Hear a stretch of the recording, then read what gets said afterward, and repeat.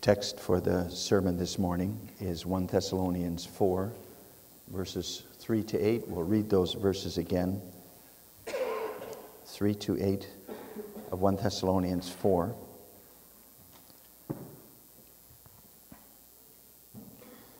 And there the apostolic word is recorded as follows: "For this is the will of God, your sanctification, that you should abstain from sexual immorality, that each of you should know how to possess his own vessel in sanctification and honor, not in passion of lust like the Gentiles who do not know God, that no one should take advantage of and defraud his brother in this matter, because the Lord is the avenger of all such, as we also forewarned you and has testified.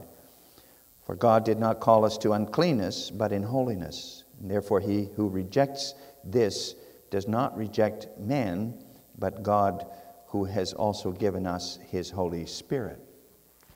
So far the text.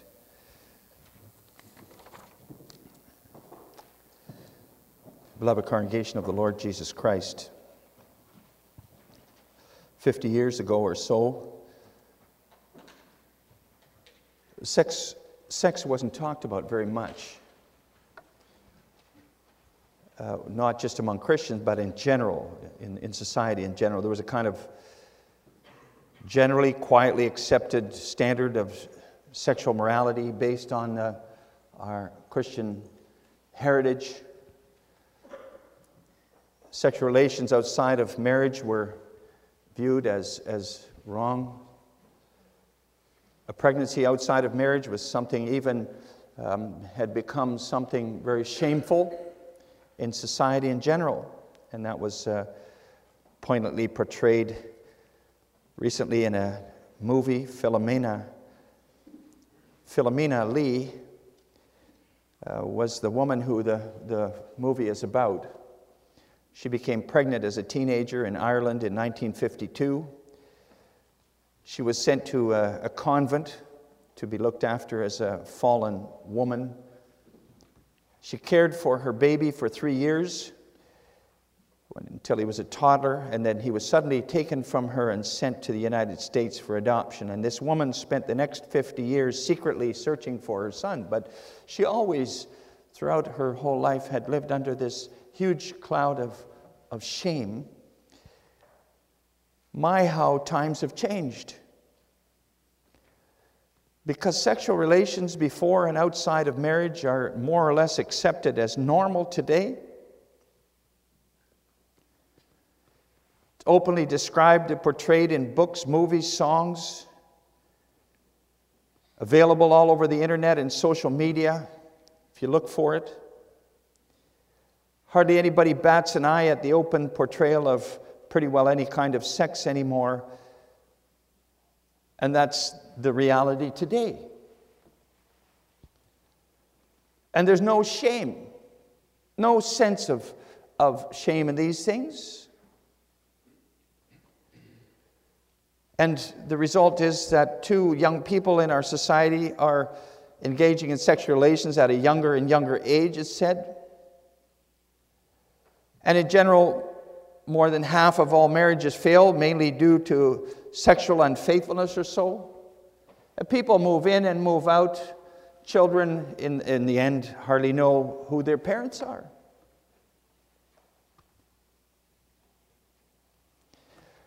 It's not bad, though, that there's more openness about sexuality.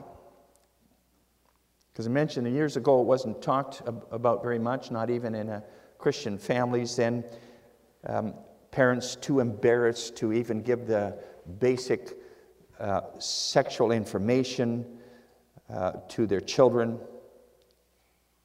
Now, I don't say that it's easy even today for parents to talk to their children about that, about sex, but it's not right to keep quiet about it either, especially if our children are confronted all the time by all kinds of sexual immorality in the media and elsewhere today. They need to know.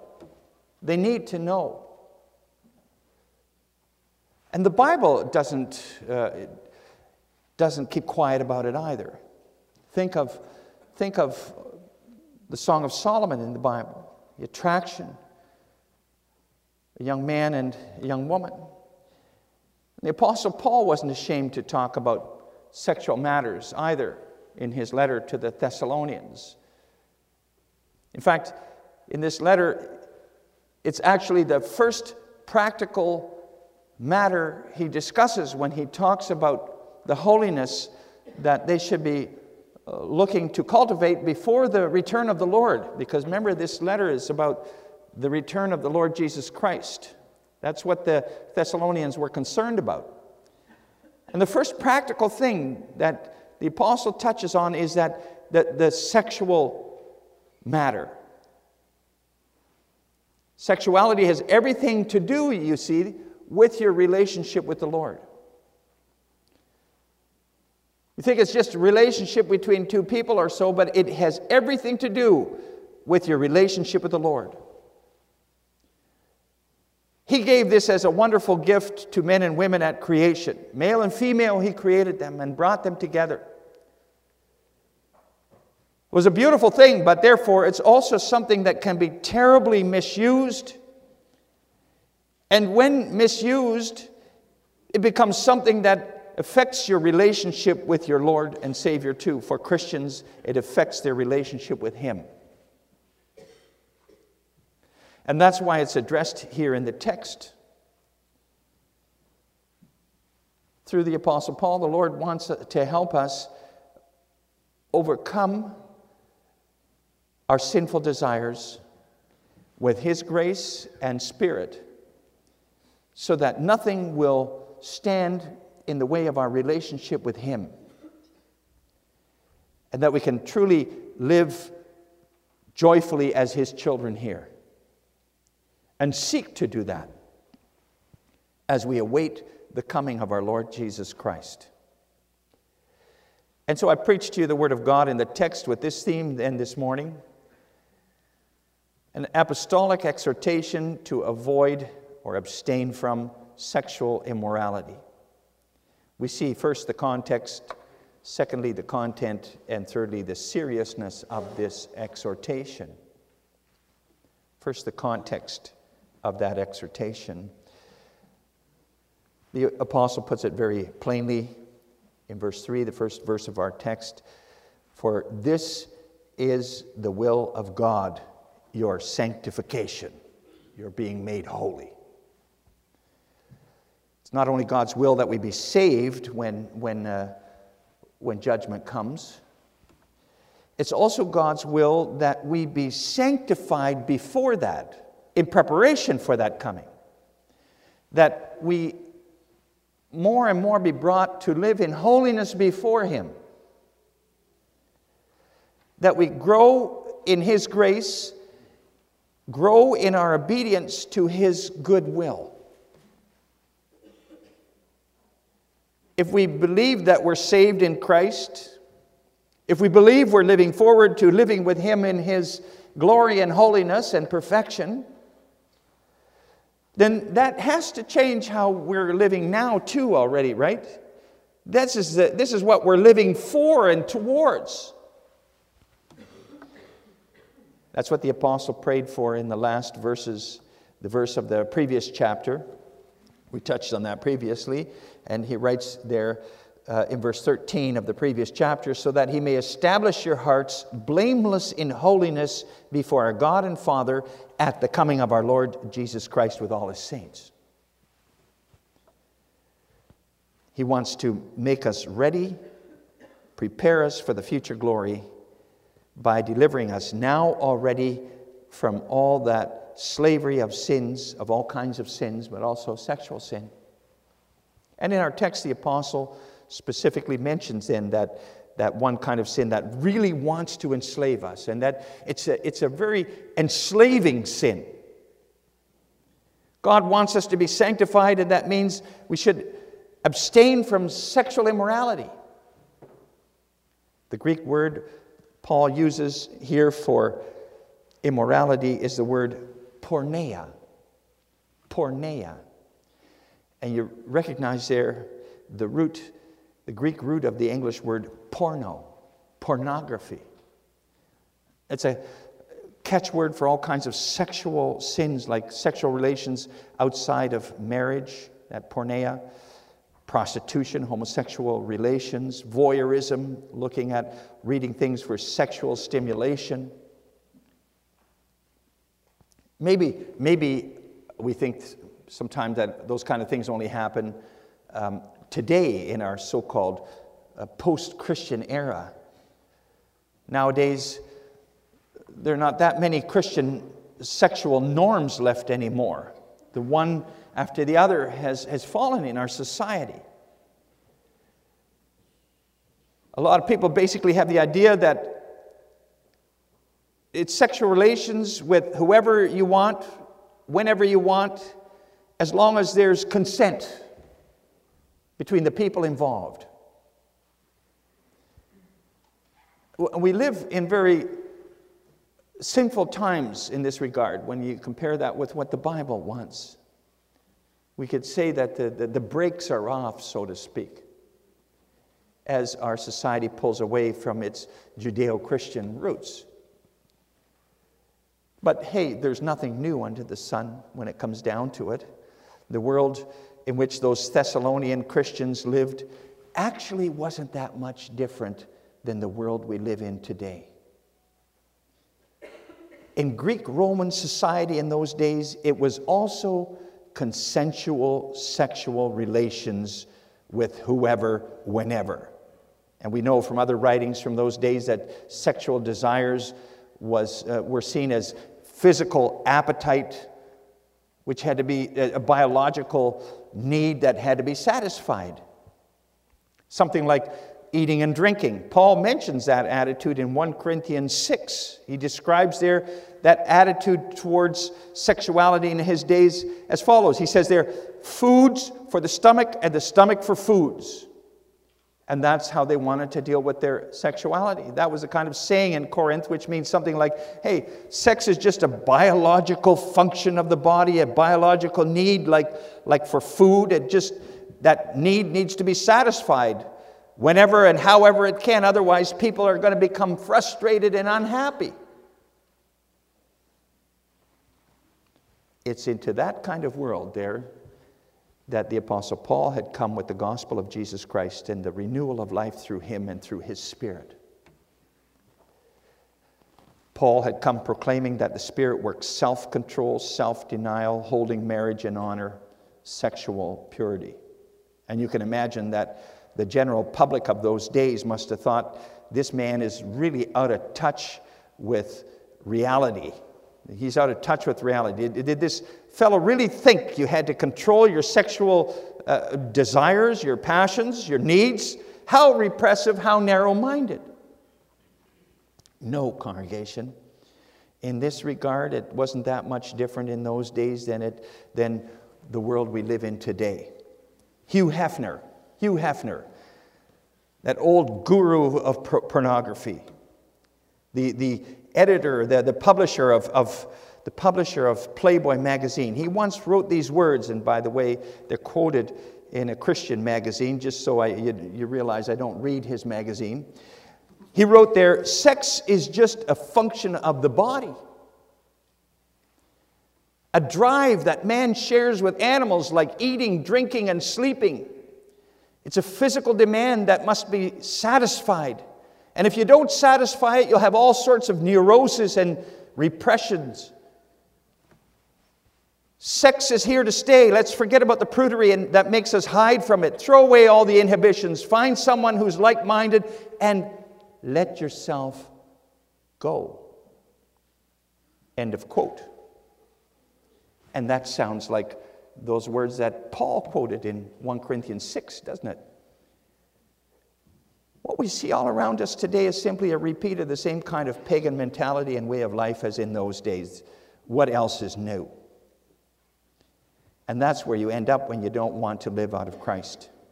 If you don't want to listen to the way of life that God created for us and that Christ has redeemed us for. You end up back in paganism, which is in fact acting out of base demands just like animals. You become enslaved to sexual desires, they control you, and it has nothing to do with the kind of holiness which is God's will for his people. And that's why the apostle warns so strongly in the text, you should abstain from sexual immorality. Abstain from immorality. And he bases that on the commands of the Lord Jesus himself. So you know that the Lord Jesus himself also spoke about these things in Israel. It's not all recorded what he said, but he said it. Because the apostle says in verse 2, "For you know what commandments we gave you through the Lord Jesus." By the authority of the Lord Jesus. Your sexual life, in other words, has everything to do with your relationship with Jesus Christ, your Savior, and his salvation. If you simply follow the world with its pagan ideas about sexuality, you're, in fact, ruining the relationship with your Lord and Savior. And that's why you need to abstain from sexual sins. Now, a message like that wasn't going to be popular in Thessalonica, but not in our world today either, right? Not very popular. If you strive for sexual purity and teach your children the same thing, you're going to distinguish yourself. You're going to stick out from the prevailing view of a lot of people around you today. And that was no different in Thessalonica. And the question is not, will people go for a message like that? No, the issue is, what does the Lord want? What does he want? What's his will? And his way is clear, isn't it? Avoid sexual immorality. Abstain from it. Stay away from whatever draws you to sexual activity beyond and outside of holy marriage as he made it. We need to keep hearing that warning today too, don't we? Our young people too. This is not something they know and live out of by themselves, by nature. And our young people live in the middle of a society and with all kinds of media which aggressively promotes sexuality and satisfying one's sexual appetite no matter what or with whom. It all has more influence than we think. Most movies today show people who aren't married going to bed together as if it's the most normal thing in the world to do. Just following their passions. You can pretty well expect the main characters in a movie to end up in bed together sooner or later. You'd wonder, okay, when is this going to happen? And yes, you can almost predict, and we can get used to it. We can get used to it. And that's life, we think then. But the Bible calls it something we have to abstain from. Avoid immorality, something that destroys our relationship with our God and Savior. Something that destroys the quality of life itself, even though it's proclaimed as increasing the quality of life. It destroys it, undermines it. Brothers and sisters, boys and girls, we need to be on guard in order to abstain. Watch out for ourselves and for our children. Talk about sexuality in the right way. Not moralistically like this is not allowed and that's forbidden. If we don't get beyond that, we're not going to make any impression on anybody. There's only one way to talk about those things, and that's by pointing out this is God's will for your good. This is the way he wants us to live so that we don't fall into the slavery and the destructiveness of sin. He gave sexuality as a gift, and if you use it as he has outlined it in his word, you'll discover what a wonderful and beautiful thing it is. But if you want to experiment with it and satisfy it like a biological need, you're eventually going to discover how awfully destructive it can be too. Something so beautiful can become something so messy and harmful. It'll make a mess out of your life if you continue to abuse it and misuse it. So be warned. The Lord who bought you, body and soul, with his precious blood, he warns you because he wants you to enjoy the wonders of what he made and the wonders of his grace. That's the context. We come to the content of this exhortation too then. Congregation, we can safely assume that the Apostle Paul had already talked about the dangers of immorality, sexual immorality, while he was there in Thessalonica before. He had preached for a time there. Well, in this letter, he repeats that warning. And then in verse 4, he specifically works that out. He says that each of you should know how to possess his own vessel in sanctification and honor. And then adds to that in verse 5, not in passion of lust like the Gentiles who do not know God. Brothers and sisters, boys and girls too, possess his own vessel. He says that means control his own body. Some translations have put it that way.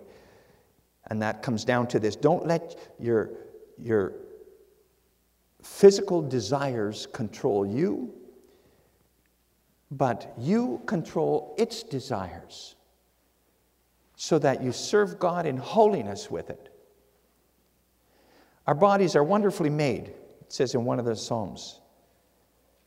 However, our bodies have also been deeply affected by the fall into sin.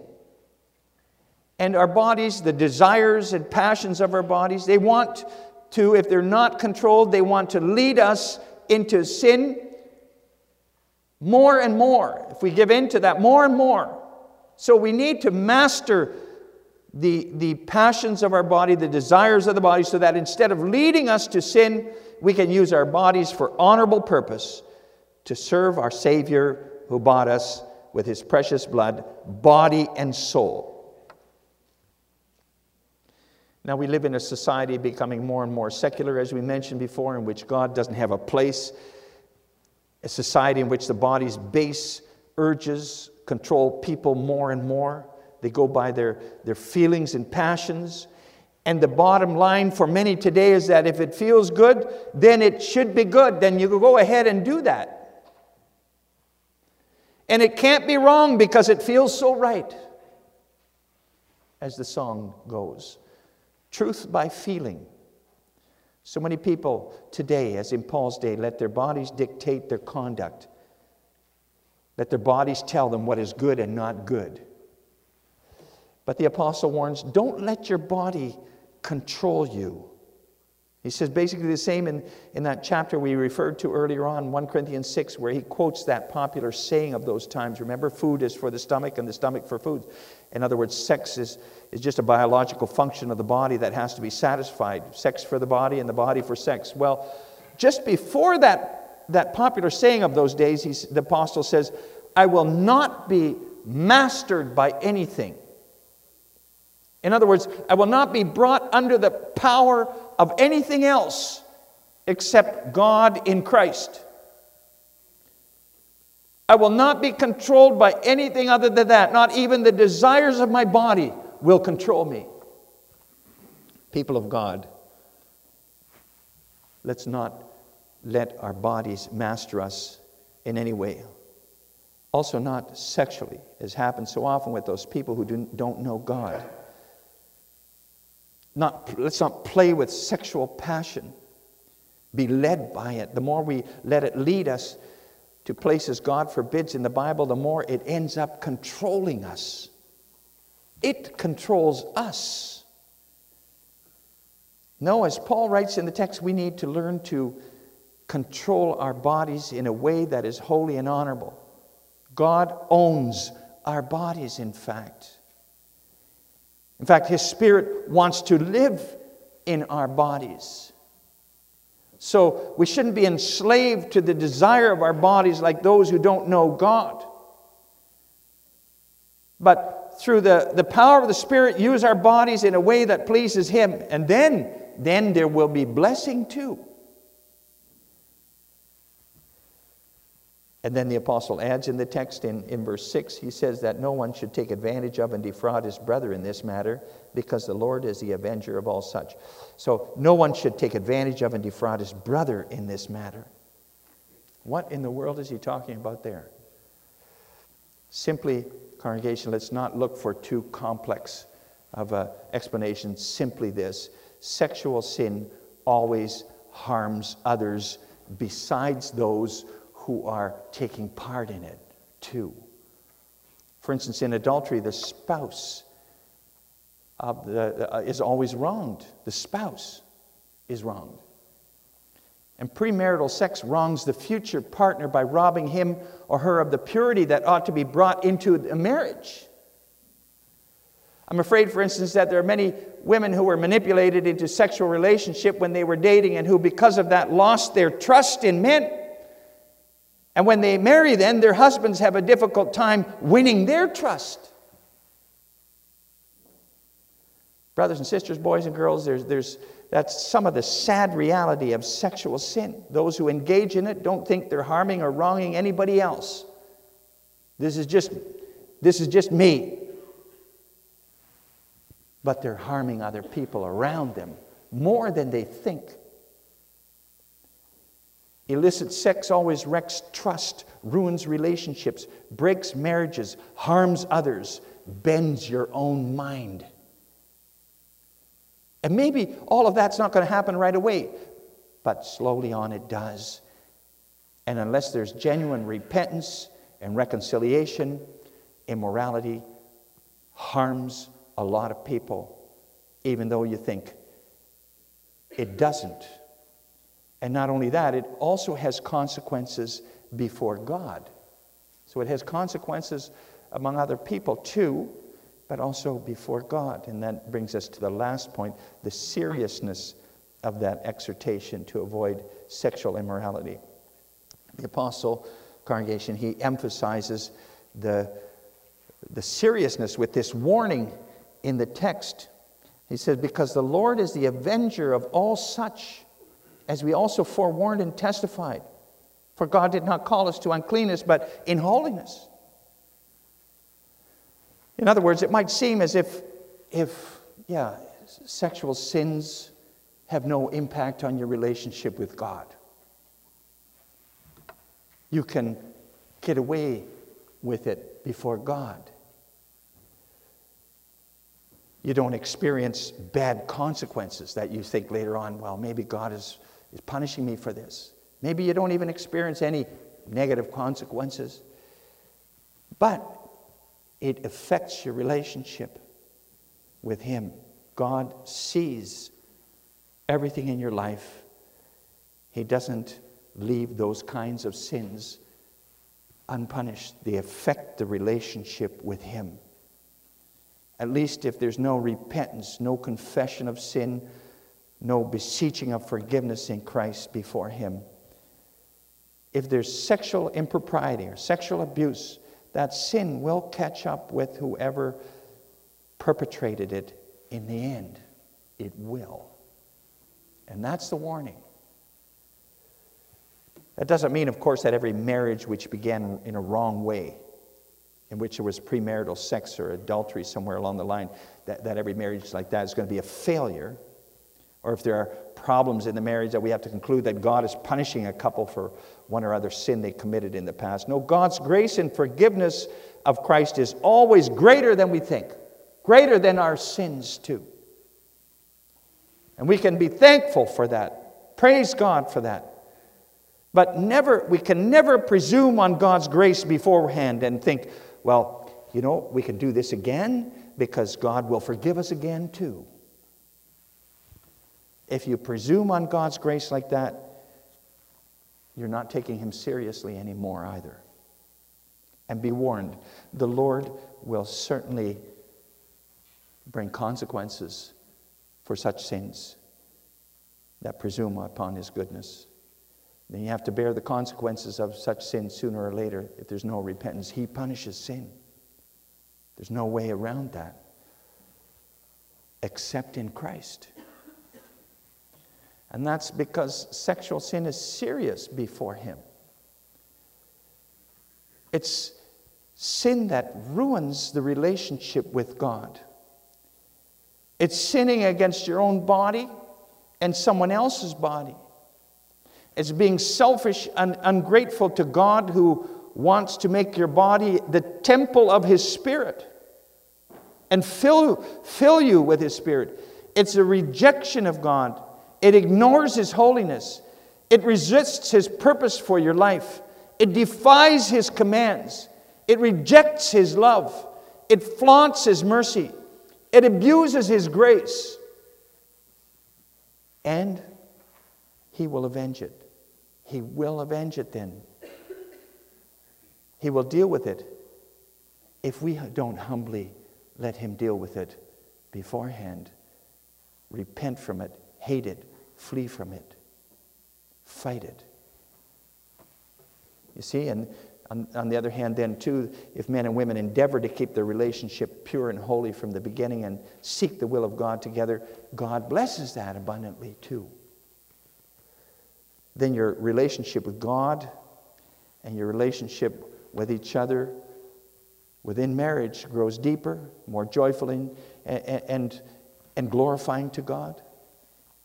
With God's blessing, you find peace together even in hard times. Brothers and sisters, boys and girls, let's heed the call of our text to abstain from, to everything to avoid sexual immorality. Keep ourselves holy in this. Turn it off, turn away, stop. And if we have fallen in the past, or if we are falling now, confess it. Confess our sin. Humbly seek the abundant grace and help of our Savior and God. Seek the strength of His Spirit. For God is love. And because He is love, He can't refuse you if you come to Him for His grace and strength and help. He can't refuse you because He is love. And then let's continue in His Spirit, fighting to control our bodies and serve God with our bodies as people who are on the way together to perfect holiness and the eternal joy, whose bodies are on the way to becoming glorified as Christ's body was glorified and eternal on the new earth. Amen.